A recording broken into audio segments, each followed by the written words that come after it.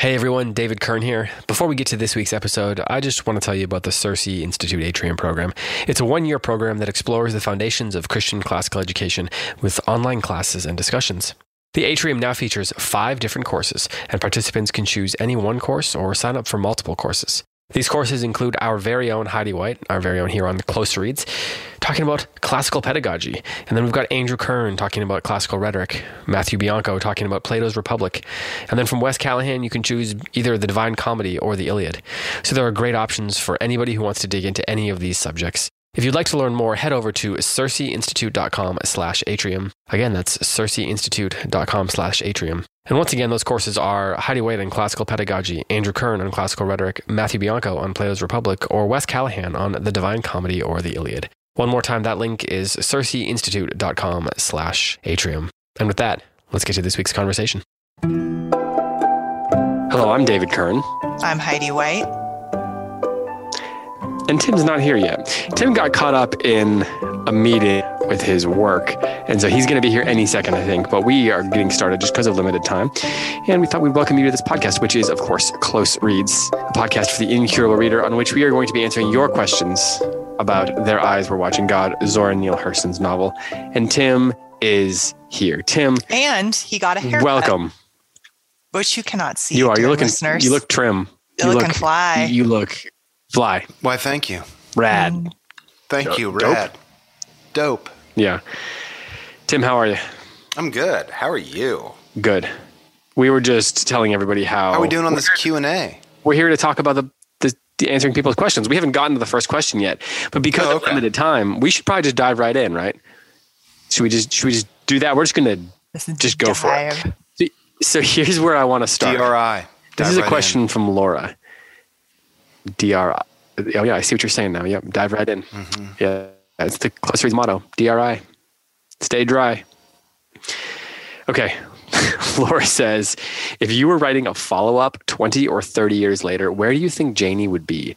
Her return, talking today is proving more difficult than I anticipated. Her return to Eatonville feels like a crossroads. She has lived half of her life with some very defining periods, but it doesn't feel complete in itself. It feels like preparation. She's found love and a measure of voice and independence, but that voice has not been tried. Will she meet a new tea cake and insist on love without theft or beatings? Will she remain the object of gossip? Will she reintegrate into a new role?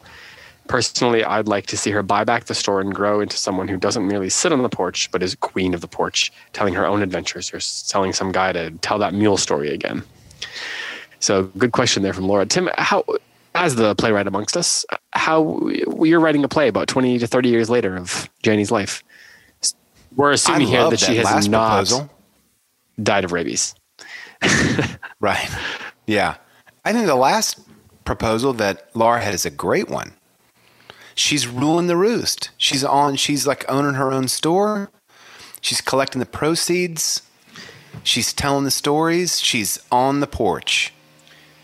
And if you're not invited on the porch, get off the porch. Do you think that seems viable, Heidi? I just always assume people, if there's a way to assume someone's going to die at the end of the story, I would probably assume that. So I think she dies of rabies.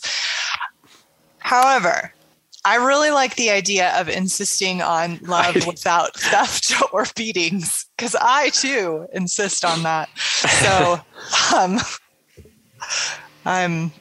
if she does survive the rabies, I'm in hopes of porch queening and beating free love for Janie. I have to say, Heidi, I'm not entirely clear on whether you think that her dying of rabies is the happy ending or the sad ending. It's horribly sad to die of rabies. Yes. So I'm not for that. But I just Anne of Green Gables would probably think it's a good ending. Right? Yes, she would. Everybody dies in her stories, although they die a little bit less malevolently than rabies. Rabies just seems like, man, if you're going to pick a bat, it's like leprosy. You know what I mean? It just has this connotation to it. It seems pretty bad to do. So yeah, I don't know. She is, if she does indeed not die of rabies, I think singleness is the natural next step for Janie to like really own, because even in her highest experience of love with Tea Cake, it isn't great. Like, he's not a great man. And the story seems to leave a ... on the question of good men. Like, it seems like a proto-feminist kind of story that seems to be kind of trending toward the idea of a truly empowered woman doesn't need a man. So I wouldn't be surprised if she does indeed remain single. So there was a question that was related to this, and I'm trying to see if I can find it. Let's go with this one. Tracy asks, she said that in an earlier episode, there was a discussion, maybe some questions / criticism about whether Janie could truly say she was happy or in love with Tea Cake based solely on her choice and interiority as opposed to exterior proof, when her circumstances and his treatment of her seemed to contradict that possibility. But isn't that what love is supposed to be in a lot of ways? An act of the will, not dependent on circumstance. That doesn't mean one excuses sin or abuse, but Janie chooses to trust Tea Cake. She chooses to stay. But the good outweighs the bad because they are bound together and growing together. And she does put her foot down a few times. He treats her as less than equal when he won't take her out partying because he thinks she's above it, for example. And maybe we're only given Tea Cake and the men's perspective on the beating for a reason. It's another example of how they misinterpret her. Happens again at the trial. And then this is her question. I don't know. What do you think? So the question is, what do you think about what she said? Tim just kind of threw his hands up. Yeah, I don't know that's a hard one there was a lot in that.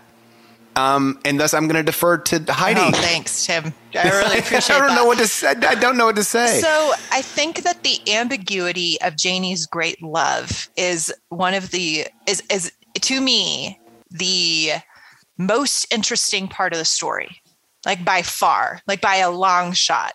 The idea of whether Tea Cake was a man worth loving with all of her like big, beautiful heart as Janie does. I think, to me, that was the most interesting question that was raised by this particular novel.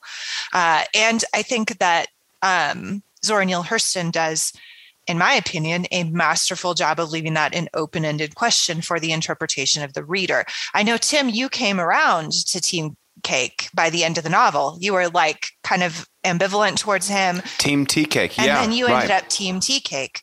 And I don't know that I could say the same. And so I think that I was fascinated by how well drawn Tea Cake was as an ambiguous object of love to Janie, the subject, the lover, right? And then that's the main movement of the story, is Janie from object to subject, right? She's a desired object, and then she becomes then an engaged agent and subject capable of this big, robust love that's quite complicated. And the chosen character drawn by Zora Neale Hurston in Tea Cake, I think leaves open to the reader whether or not we are on board. But he has to be ambiguous to make the question of her agency interesting, I think. And so I think Zora Neale Hurston did a really good job of drawing him as a character with all of his flaws and all of the goodness that's in him. And I think most readers are going to take a stand on that, right? But there's some major red flags in their relationship that especially a modern audience who's very aware of these issues is going to cast some judgment on Tea Cake, and I think rightly so.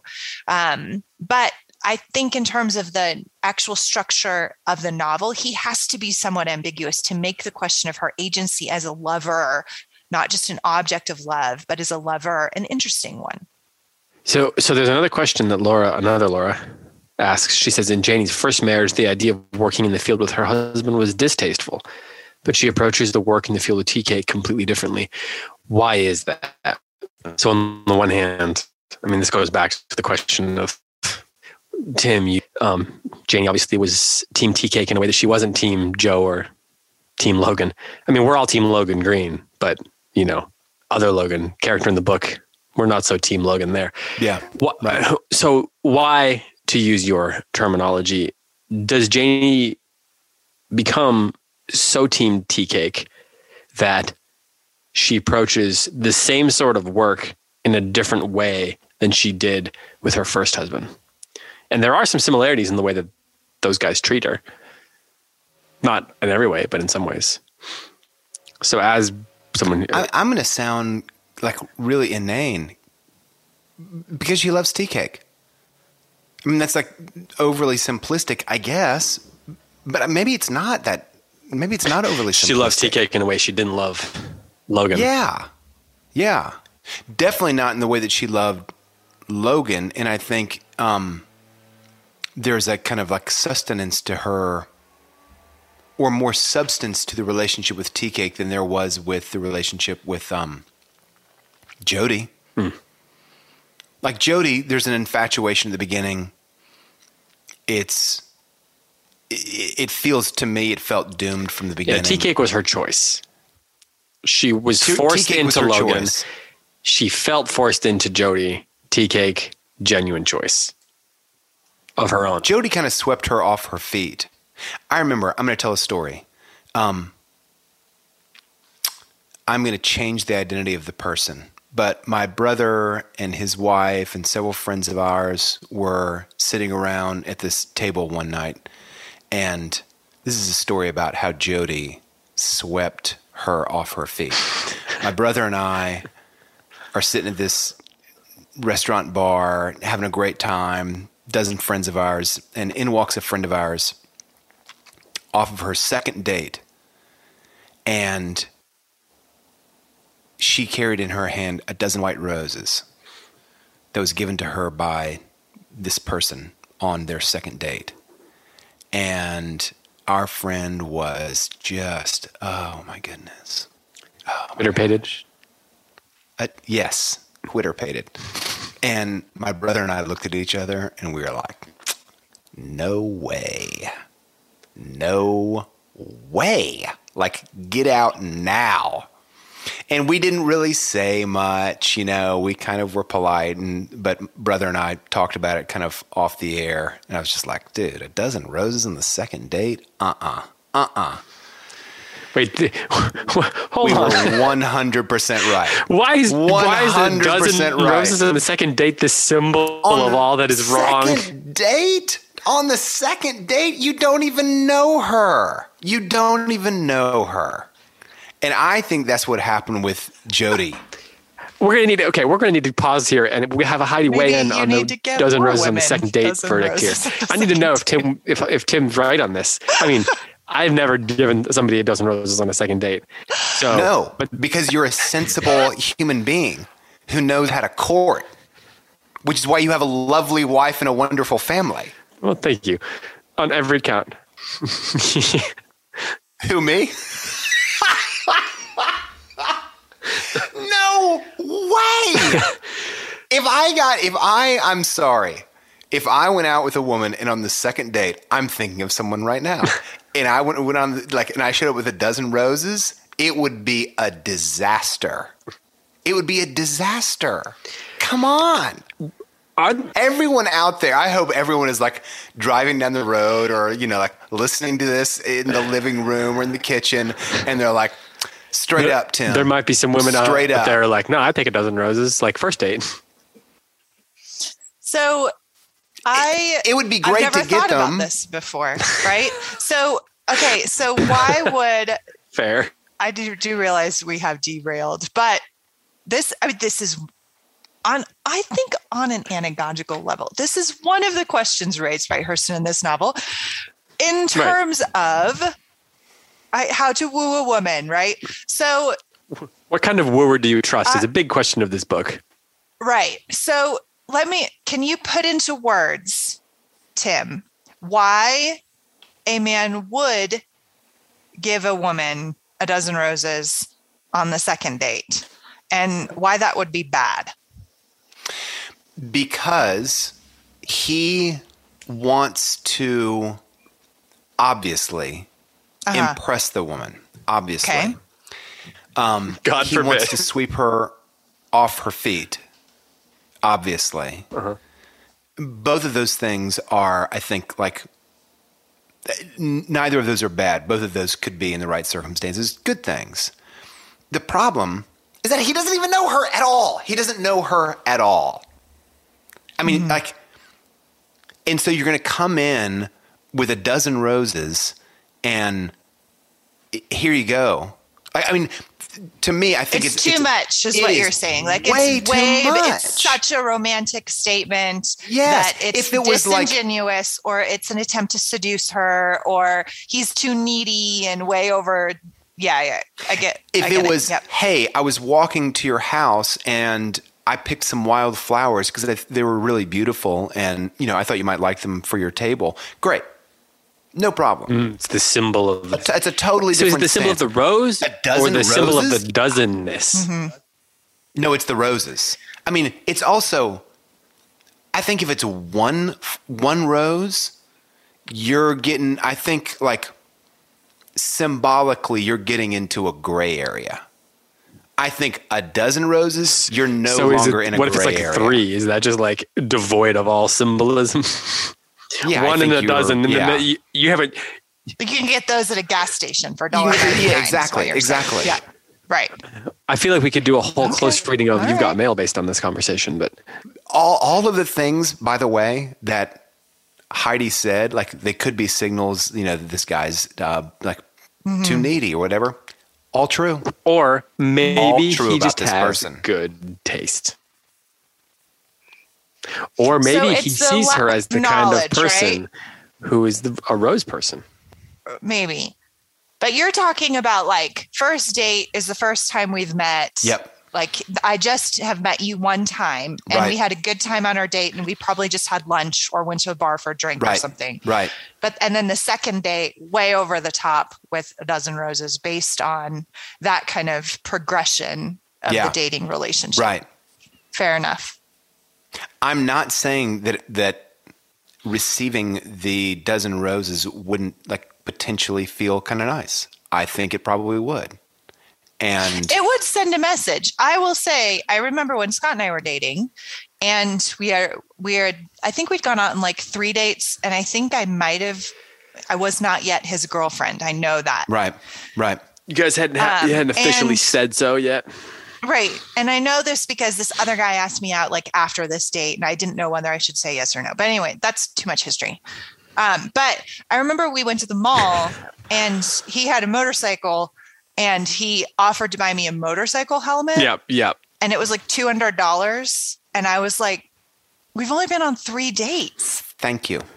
Like, so you said yes, obviously. And I knew then that he was, then I was like, well, this guy really likes serious. me. Yeah, it's like he really likes me.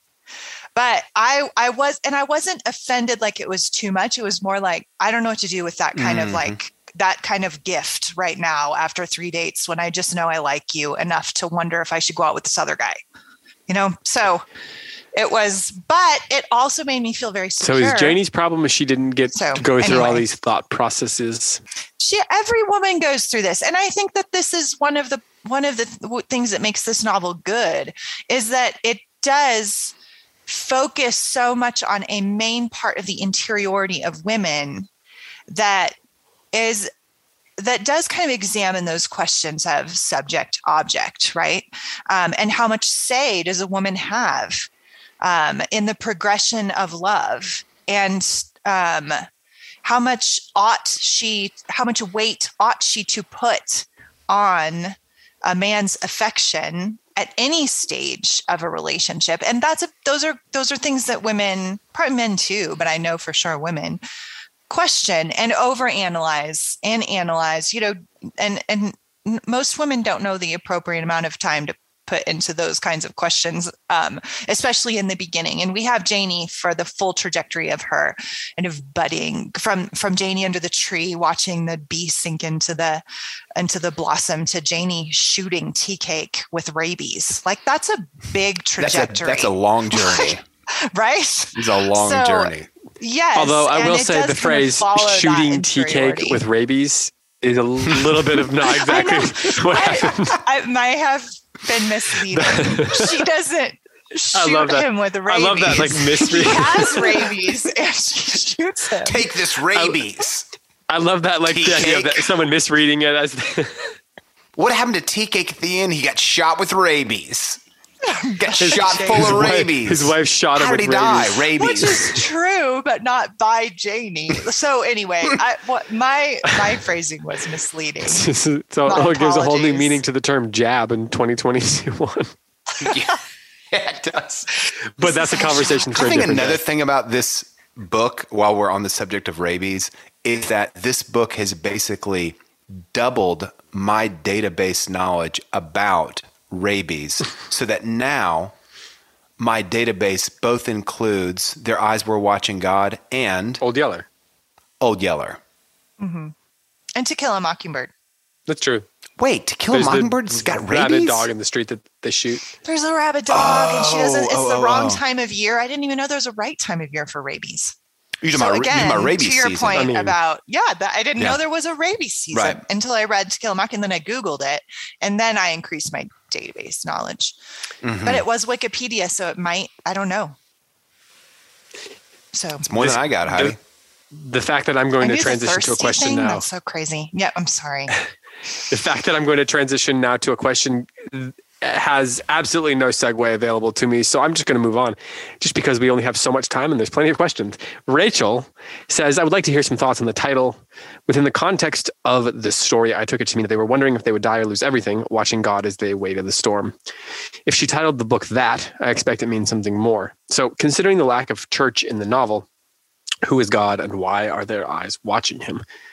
Now, this phrase is used during the storm in the final block of pages that we read, the final section. Heidi, do you want to touch on this first? So what are your thoughts her question's actually pretty open-ended, but what are your thoughts on the title? Yeah, I thought this was a great question, and I really like the title in light of the book, actually. I thought at first that Their Eyes Were Watching God I thought at first that the people were going to be dead and that they were going to be corpses with like these sightless eyes, and that in that way they were watching God as in looking at him beyond the veil. But it wasn't that at all. It was people in the storm, living people watching the storm. Mm-hmm. The rage of the storm. And yes. And so I think as I've thought about this over the last couple of weeks, to me, I think the statement then is, as we talked about in the last episode, this storm as this kind of implacable force without intent, right? Without conscience, without malice, without benevolence, that just issues kind of grace and destruction completely arbitrarily, without any intent on its own part. And in that sense, it has this godlike power, without any kind of actual intervening love or grace. And if that in a story without generative power, without children, and without spiritual power, without church, that is a valid conclusion to come to about the nature of human life and human suffering. That the best we can do is watch the storm and try to get out of its way, right? But the storm isn't trying to be mean, and the storm, if it spares you, isn't because it loved you, right? So there's this kind of pagan or animistic vision of the natural world conflated then with the supernatural. And the conclusion we have to come to then is that the storm is this kind of symbolic vision of how Hurston sees God. So, she doesn't believe. So can I read the paragraph where that shows up? Yeah. It's on 160. It's during the storm. I'll just read the paragraph before too. He dropped to the floor and put his head in her lap. Well, then, Janie, you meant what you didn't say, because I never knowed you was so satisfied with me like that. I kind of thought. Then the wind came back with a triple fury and put out the light for the last time. They sat in company with the others in other shanties, their eyes straining against crude walls and their souls asking if he meant to measure their puny might against his.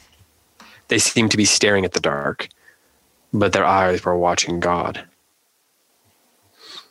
As soon as Tea Cake went out pushing wind in front of him, he saw that the wind and water had given life to lots of things that folks think of as dead, and given death to so much that had been living things. Water everywhere. There's a lot of flood allusions here. Do you think there could possibly be anything Plato's cave allusion going on here? Say more, David. Go on. I don't know. I mean, so they sat in the company with others in the shanties, their eyes straining against crude walls. So you've got this idea of like they're in the dark. Yeah. Others in the crude. There's these crude walls. They're straining their eyes. They're trying to see something, and their souls are asking if he means to measure their puny might against his. So their souls are asking, does God mean to measure himself against us? Are we being measured against his power? So they're asking that. They seem to be staring at the dark, but their eyes were watching God. So they're staring at the dark. They seem to be staring at the dark, but it's saying their eyes are watching something. So there's the structure of this sentence is they seem to be doing one thing, but they actually were doing something else. So if you looked at them, they would have seemed to be looking at the dark, but they're actually looking at God. So then it made me think of Plato and the cave, and I'm not an expert on, we need Matt Bianco.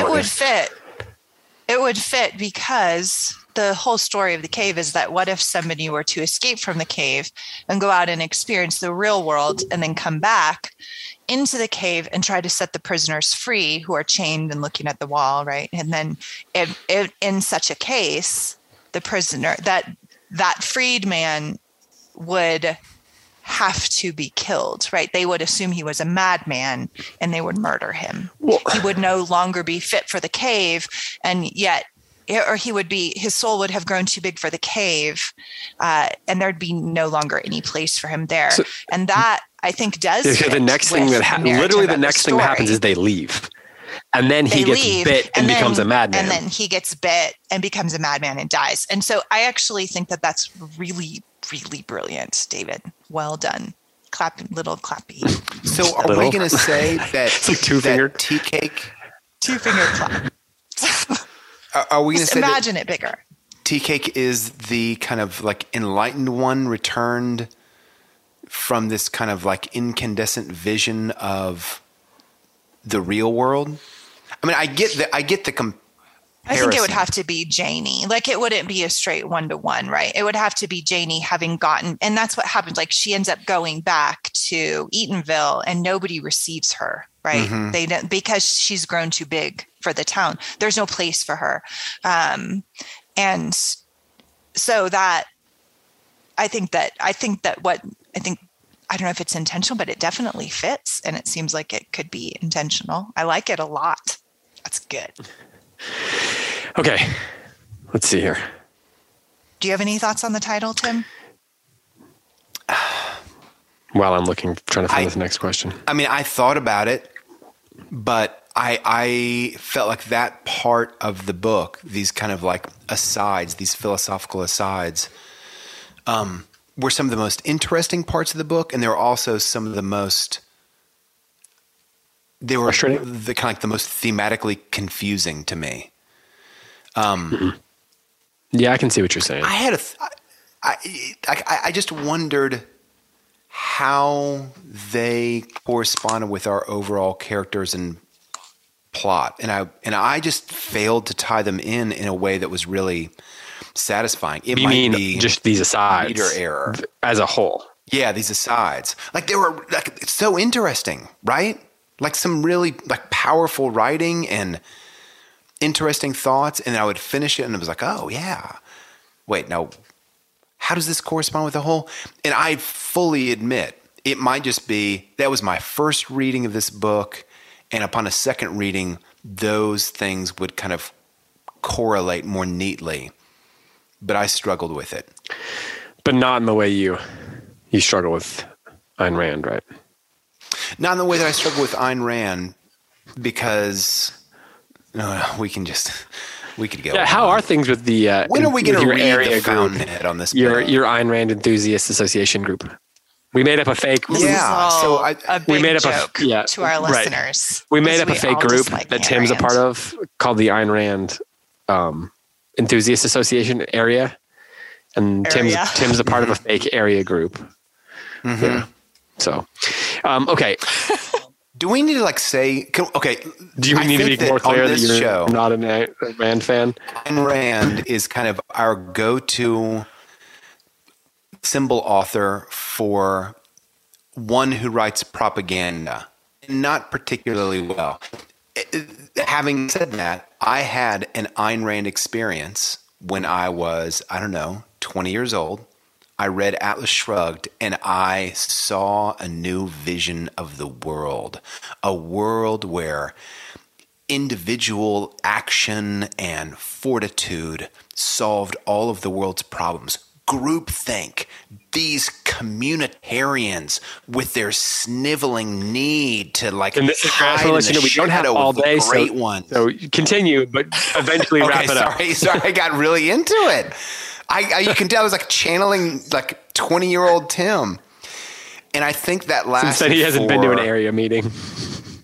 Since then, I have not been to an area meeting. I thought my Ayn Rand phase lasted about 38 minutes, and then I was like, this is terrible. This is terrible. And she has remained at the top of my list of most, I'm going to say it, despised authors. And by the way, I have to say it, and then we can move on. In the 1980s, they did a poll of Americans, a really big, well-tabulated poll. What books were most influential on you for all Americans? Number 1, the Bible. Number 2, Ayn Rand's Atlas Shrugged. And there we have it. People are idiots. Except for the Bible part. I don't know if people are idiots, but what a picture. For me, I'm now in complaining mode against the United States. That is, that just makes so much sense. The odds are then that you had some people who people either voted the Bible or they voted Ayn Rand's Atlas Shrugged as their Bible. That's kind of what that says. Right. Okay, so speaking of culture and time periods and so forth, Ilya Grubbs has a question. She says, I would love to hear more discussion on the culture and time period and how it influences the book and the way the characters are written. I know we typically try to evaluate books on their own merits, but I feel like this is one of those, like The Sun Also Rises, that cannot be experienced outside of the culture that birthed it. There were times in the discussion, like the question of how Joe Starks suffered or the way women were treated, that I think would benefit from insight into the unique culture of Black Americans in the early 1900s. She did say if she's behind, so if you talked about this towards the end of the book, just ignore the question. But I feel like we could at least touch on it a little bit. Was there anything, I'm going to turn this into a question for you then. Was there anything, as you thought about this book, that either opened your eyes more to the culture and the time period, or where understanding and knowing about this culture and time period helped you experience the book more fully or unlock something about the book for you? Or was there an area, perhaps even, and I'm going to kind of add some negation to this, was there anywhere where you felt like maybe you were not grasping something because you didn't know something about the culture? Like it seemed to be saying or alluding to something about the culture that you didn't have access to? I really like all of those questions. I think for me, First of all, one of the reasons we read books like this is to understand a particular culture. So I think that one of the big benefits of novels like this, or like The Lost Generation, is that it takes us out of ourselves and out of our own cultural assumptions and puts us smack in the middle, immersed within the way the culture feels, the kinds of people that come out of it, that kind of thing. And so this is in itself research into that culture is what I'm saying here. We don't necessarily, in my opinion, have to step out of it and go do a bunch of kind of disembodied research into the culture. We can read this and be like, oh, now I know, now I can, to a small extent, understand what it felt like to live and dwell as a member within this particular community. I think Wendell Berry does that. I think many of the authors that we read here do that. And so I don't think it's necessary to do like an academic study of the Harlem Renaissance in order to really understand what it was like to be there. Although if you're interested in that, do it by all means, but you don't need it, right? I think that there were a couple of points in which I wish I knew more, as you just said, David, in which I thought, oh, I should look that up because I'm interested now, because I'm so invested emotionally in the story and in these characters. I want to know, like, was it just assumed that men beat their wives? Was this part of this particular culture, or was this like prevalent throughout all of American society, or is this just this kind of substrata here? Like, I was interested in that. And so at that point, yeah, I could have like looked it up, but I didn't. I just didn't. But that I think is, yeah. And there's a lot in there specifically about being a woman, and in understanding kind of the vibrant Black communal culture that I really loved, especially in the Muck. Yeah. I thought that was really cool. I didn't know that everything was so communal. I didn't know about like the food and the singing and the dancing and the games and all that. And I thought, wow, that's really cool. Like, I'm glad I know that. I'm glad, because I think right now there's not, I am not encountering a lot of celebration. There's a lot of emphasis right now in the public square on how that particular culture was oppressed, right? And that's a good thing. But I also really liked being immersed in some of the good things about it. It really helped me understand and love it more. I really appreciate what you said, Heidi. I mean, this book, it seems, I think not All the Pretty Horses, The Sun Also Rises is a great comparison for this book. It's really a time capsule in a way. And what I love so much about The Sun Also Rises is it makes me feel like what I think those characters felt like after World War I. It's kind of, but I think I would feel that way regardless of whether or not I knew that book was written in the shadow of World War I. In the same way, I really love kind of feeling what it would like in some way in that culture, in African American culture in the South or in Florida. I really appreciated that. There were so many aspects of it. I was like, oh yeah, this is like a completely different sort of experience than is my experience. And it does make me want to read more of that history surrounding that time period and that culture. Did you guys see that? And I think that's one of the great merits of the book for me is that it makes me feel like maybe a little about what it would feel like to be back then. Did you guys see the news story about the kid, college-age kid or so? He was in trouble and at risk of jail time in somewhere in the United Kingdom. He had downloaded 80,000 pages, some huge amount of pages of white supremacists, just bleak, dark documents, and he got arrested. They were worried that he was plotting something or, whatever. And he goes before the judge, and the judge, because of his age and he had no priors, the judge basically let him off with jail time, kind of a probation thing. But part of his probation was that he had to read classic works of literature. So he has to read Shakespeare and Jane Austen and Trollope and a bunch of This is people. signed by the judge? Yeah. And the judge is like, Can we get that guy on the show? Yeah, I know, right? I mean, basically, the idea that when you read, you learn to be empathetic. You experience, you feel what other people felt in a way that's not accessible to you in any other way. And I do think literature is unique in this. You can watch a movie, and even the greatest performances can make you feel, a sort of pathos. But when you read, there's something about being inside the head of that character for an extended period of time. and you know me, I love movies. Tim, you love the stage, but it's a different experience. It's a different sort of empathy that we're able to glean. David, do you think that is because of the time period that we typically have to spend on a book? You mean like you mean like how much time you spend in the character's head as opposed to a movie's 2 hours long? Exactly. Yeah. Right. Yeah. I think so. I mean, I think you have to work to be a part of that.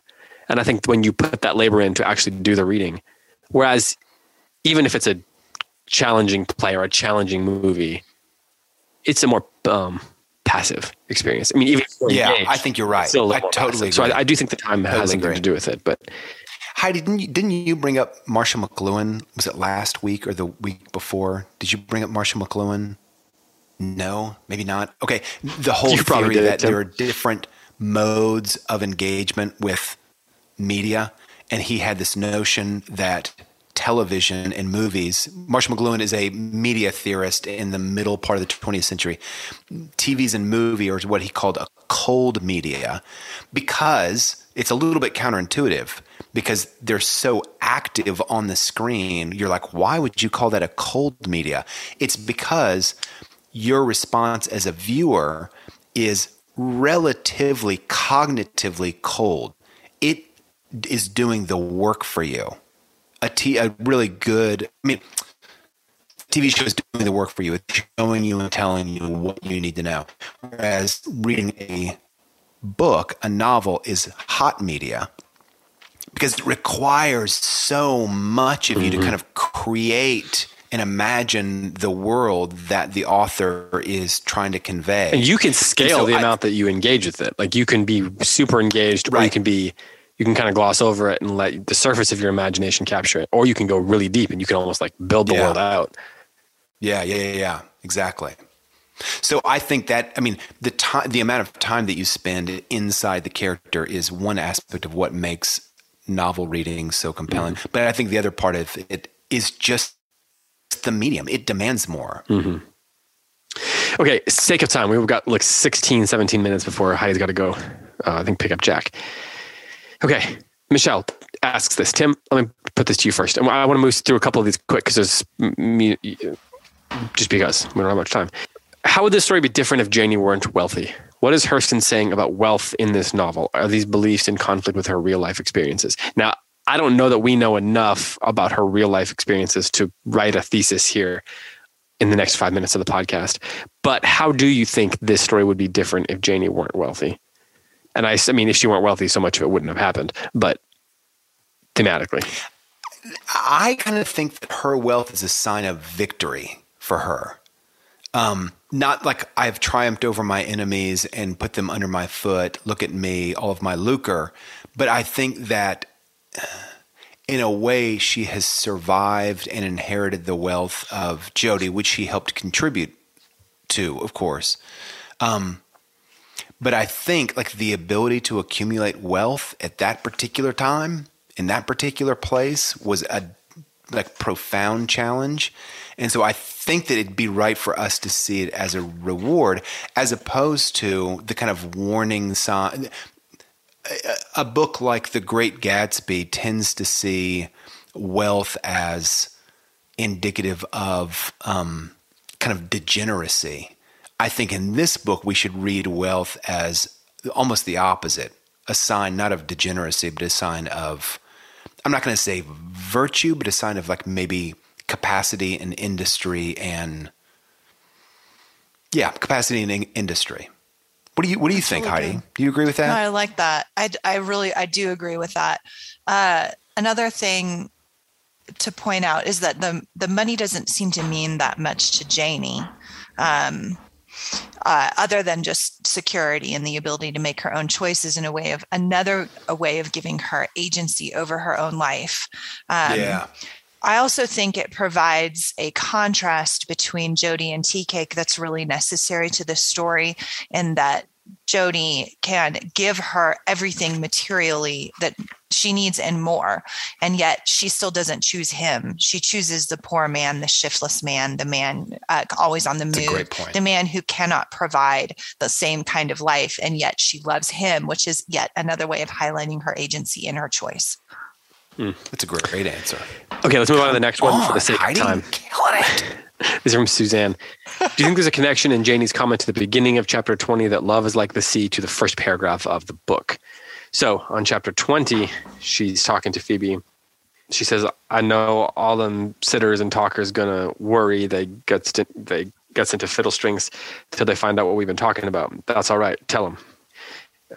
You must tell them that love ain't something like a grindstone that's the same thing everywhere and do the same thing to everything it touch. Love is like the sea. It's a moving thing, but still in all it takes its shape from the shores it meets, and it's different with every shore. So comparing that to the opening of the book, ships at a distance have every man's wish on board. For some, they come in with the tide. For others, they sail forever on the horizon, never out of sight, never landing until the watcher turns his eyes away in resignation, his dreams mocked to death by time. That is the life of men. Is she closing a loop, a thematic loop here in chapter 20? Yeah, I think so. I think it's another contrast between men and women, which to me seems to be the biggest contrast of the novel. It's not black and white. It's a men and women. Although the question of race is there, it's woven into the story, but doesn't seem to be the same dichotomy and exploration that men and women are. Yeah, I agree. And I think the sea is a metaphor then that the contrast is that men are constantly moving towards the horizon. They're goal oriented, right? According to the terms of the novel, they're wanting something beyond. They're always going on a journey to look for something, right? And women they're adaptable, right? Like there's this movement, this undulation, this incoming and outgoing of love and desire and choice and agency, and a woman is kind of this curving, responsive, embracing of the undulations of life instead of this like constant looking into the horizon and movement towards some kind of elusive goal. So when he talks about horizon here, in the beginning, she talks about the horizon. In 20, it talks about the idea of love takes its shape from the shore it meets. So is that the opposite direction of the horizon then? Is it as if, or do you move towards the horizon, thus towards the shore? Or in the metaphor, you think there are shores behind, horizons ahead? So you have the choice, in other words, to go to the shore and take the shape of that, or you have the choice to go out towards the horizon. Is that the idea? I think that I do. I think that the idea of the shore. So I'm gonna make myself sound like such an idiot right now with what I'm about to say. So you should know that my tastes in books are higher than what I'm about to reveal to you. But I did indeed read the Twilight series. Oh, sorry. So the Twilight series. No, it's at least not worse. At least you know what you're getting. Relatively well written. Twilight's horrible. It's a terrible, terrible series. I'm ashamed to admit that I've read it, but I have to in order to make this point. It might be better, honestly. In Twilight, there's this constantly used metaphor of, okay, so it's about like this vampire boy who marries this like human girl. It's so bad. Yeah, we know Twilight. Yes. Okay. So, but I know you know Twilight. Maybe there's smart people who don't hear about it, who think that. Unlike you, maybe there's smart people. Degrading myself right here. But yeah, exactly. This is what I'm saying. So whenever, I can't even remember their names right now. Whenever vampire boy and human girl kiss, it always describes her mouth taking his shape. Right. So because she's human and pliable and he's like this, he's made of, I don't know, like metal or whatever. Bella's one. And so Bella, yes. So, and Edward. So she has to adapt, like her body has to adapt to him. Like he's this pillar unmoving. And when she kisses him, her lips form to his, right? And I think now that I have confessed that I've read the book and remember that nauseating detail, then I can say that I think that that's somewhat what she's getting at about the shore thing. That there's this adaptability, this ability to embrace and receive and to assume the shape of that she's saying that women have that where men don't have. They're moving towards this elusive goal on the horizon, whereas women are embracing and forming the power of the sea and receiving it, and not taming it, but being receptive to it and taking the shape of. And that adaptability is something that we see in Janie that is both her downfall and her glory. And I think that is one of the statements she's making about femininity in this story. I just have to say, Heidi, you are on fire. Thanks. David, right? Heidi's on fire today. Heidi's been on fire for like at least a month and a half, if not longer. That was such a great, thoughtful she's got answer. She's on one of the Twilight reference. I think the Twilight reference was spot on. Makes the whole thing. It was spot on. It's embarrassing, but it fit. That was a connection I made. You owned it. You were like, I've read Twilight. I'm not going to hide it from my listeners. Okay. We have 8 minutes left, and I'm going to bring up a question that Reed asks, which is a little bit complicated. Yeah, great job, Heidi, and whatever. But I'm going to ask a question anyway. You weren't even listening. Yeah, I don't know. I'm usually not listening to you guys. Just kidding. I'm usually listening. Usually. I know. I do want to address this question that Reed brought up because I've heard it in a couple other contexts as well. I feel like it's at least important to give us a couple minutes to address. So Reed says this. Let me preface with this. This is Reed talking. I've been sitting on my question since the first episode, and I don't quite know how to ask it without sounding like a jerk face. So, no, that is not my intention at all. I appreciate the thoughts and efforts of the hosts. Close Reads is more than a podcast. It's a community. We agree. Tim, Heidi, and David are the siblings I never wanted, but now I'm glad that I have. Now to the question. What role, if any, should identity politics play in discussions of literature, music, art, culture, etc.? I ask this because the first episode of or two of Their Eyes Were Watching God had our beloved hosts seeming to apologize for being white or male, parentheses, not Heidi, and parentheses, or coming from a place of privilege. And I found myself doing the same thing recently in an Odyssey discussion. I know I'm not a woman, but I think Penelope should have ... whatever. That seems like another conversation for another day, Reed.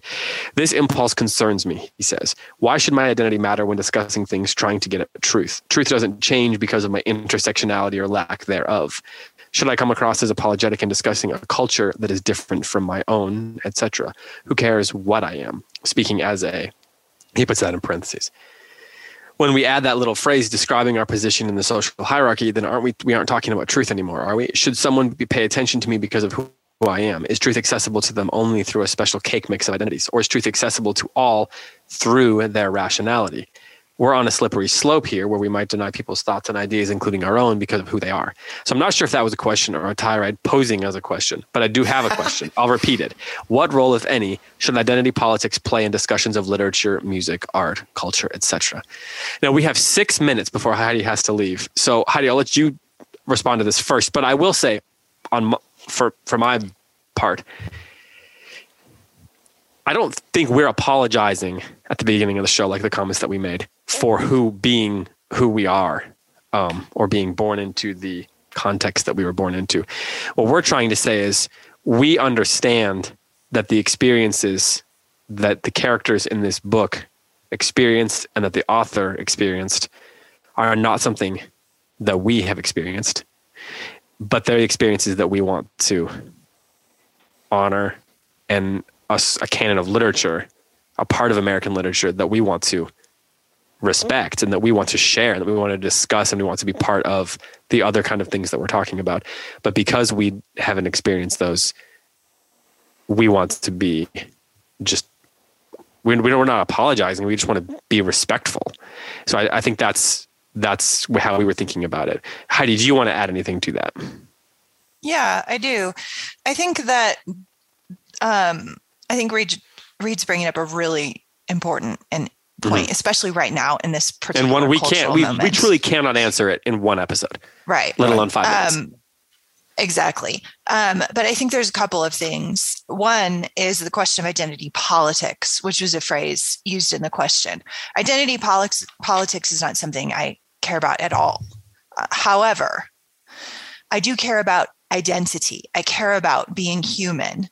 And one of the reasons that we read is in order to understand perspectives that are not our own. And so it behooves us, I think, then to have a humble approach towards that particular perspective that we're reading about. And I do think it matters to be able to say, I don't understand it. I don't get it. I don't know as a woman how a man thinks, which is why I'm reading a book about it, right? Like, so in this context, we're reading a book about what it means to be a Black American woman in one of the most troubled times for Black Americans in our history. And so it is wise to be careful in an approach to that, to have an empathetic and a humble approach, and an approach that says, this is a world I don't understand, and yet I'm commentating on it publicly. And so therefore, because of there is a sense of just kind of like, inside baseball here, there is a sense in which what the three of us say about Janie is going to be heard by a lot of people the way it wouldn't be if we were in sitting around over coffee and no one was recording it, yeah. Right? And so adding that kind of weight to a conversation that's fraught in the public square right now, that was fraught at the time that the book was written, and at the time reason. That the book is about, right?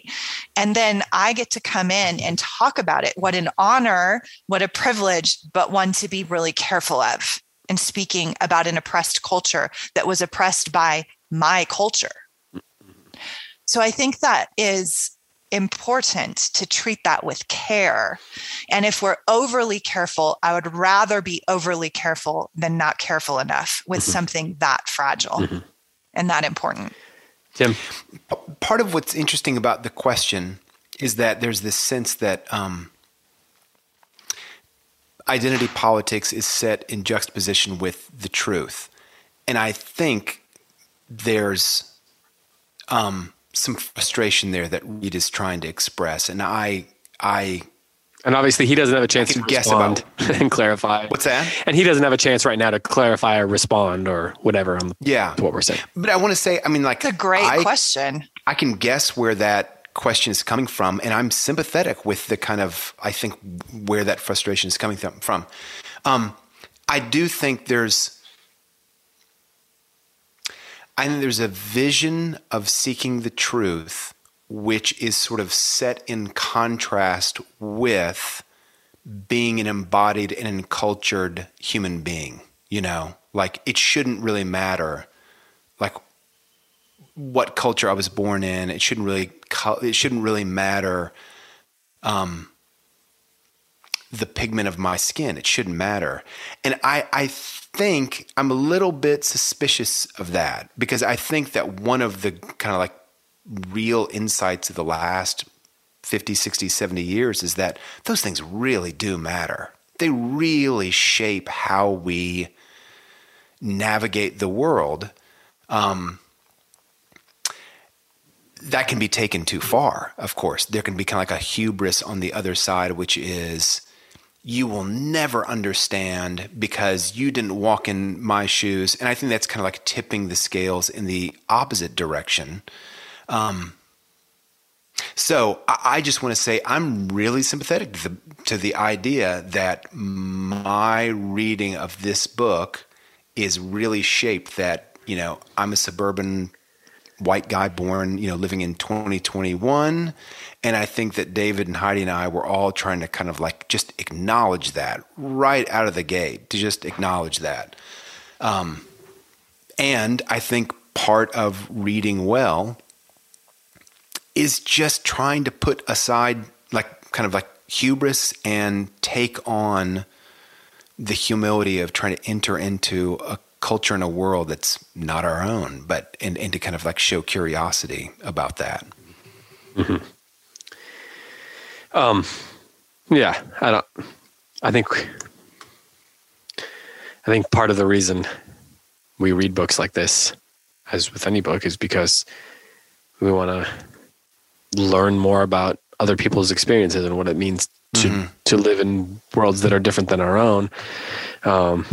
And we just I think Heidi's point about how like a lot of people are going to listen, and so that kind of get me a little cautious just about who are we representing when we speak? Yeah, becomes a little bit. It's not what if you're talking to friends around the table, maybe there's context where you wouldn't need to bring it up, but we're not doing that. Exactly. Yeah. I also want to say, like, I really want to express real sympathy with where I think that Reed is coming from. And I think I've been in enough academic circles that I've heard this kind of response, which is something like, I read this book, or I read the Odyssey, or I read something else, and my understanding of it is X.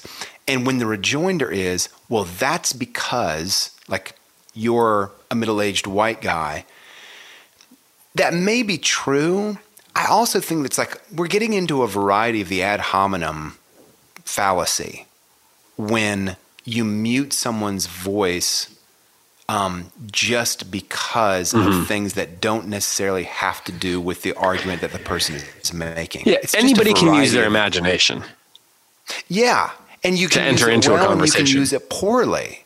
But I think to mute somebody because they're kind of preset to never be able to understand it, I think is it's unfair, and it's worse, really uncharitable.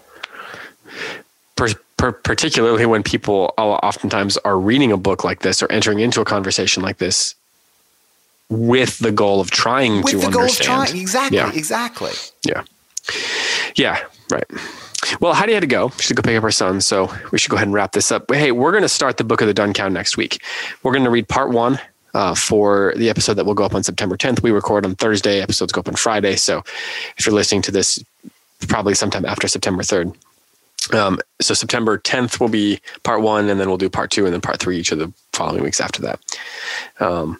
So Tim, do you have any final thoughts or anything on Their Eyes Are Watching God before we move on to the Book of the Dun Cow? I am going to just compliment Heidi while she's off the air. I thought she was just so terrific on this book. And while I really enjoyed the book, doing the podcast for me, I was walked away and I was like, oh, man, I missed a lot in this book. And Heidi saw a lot more than I saw.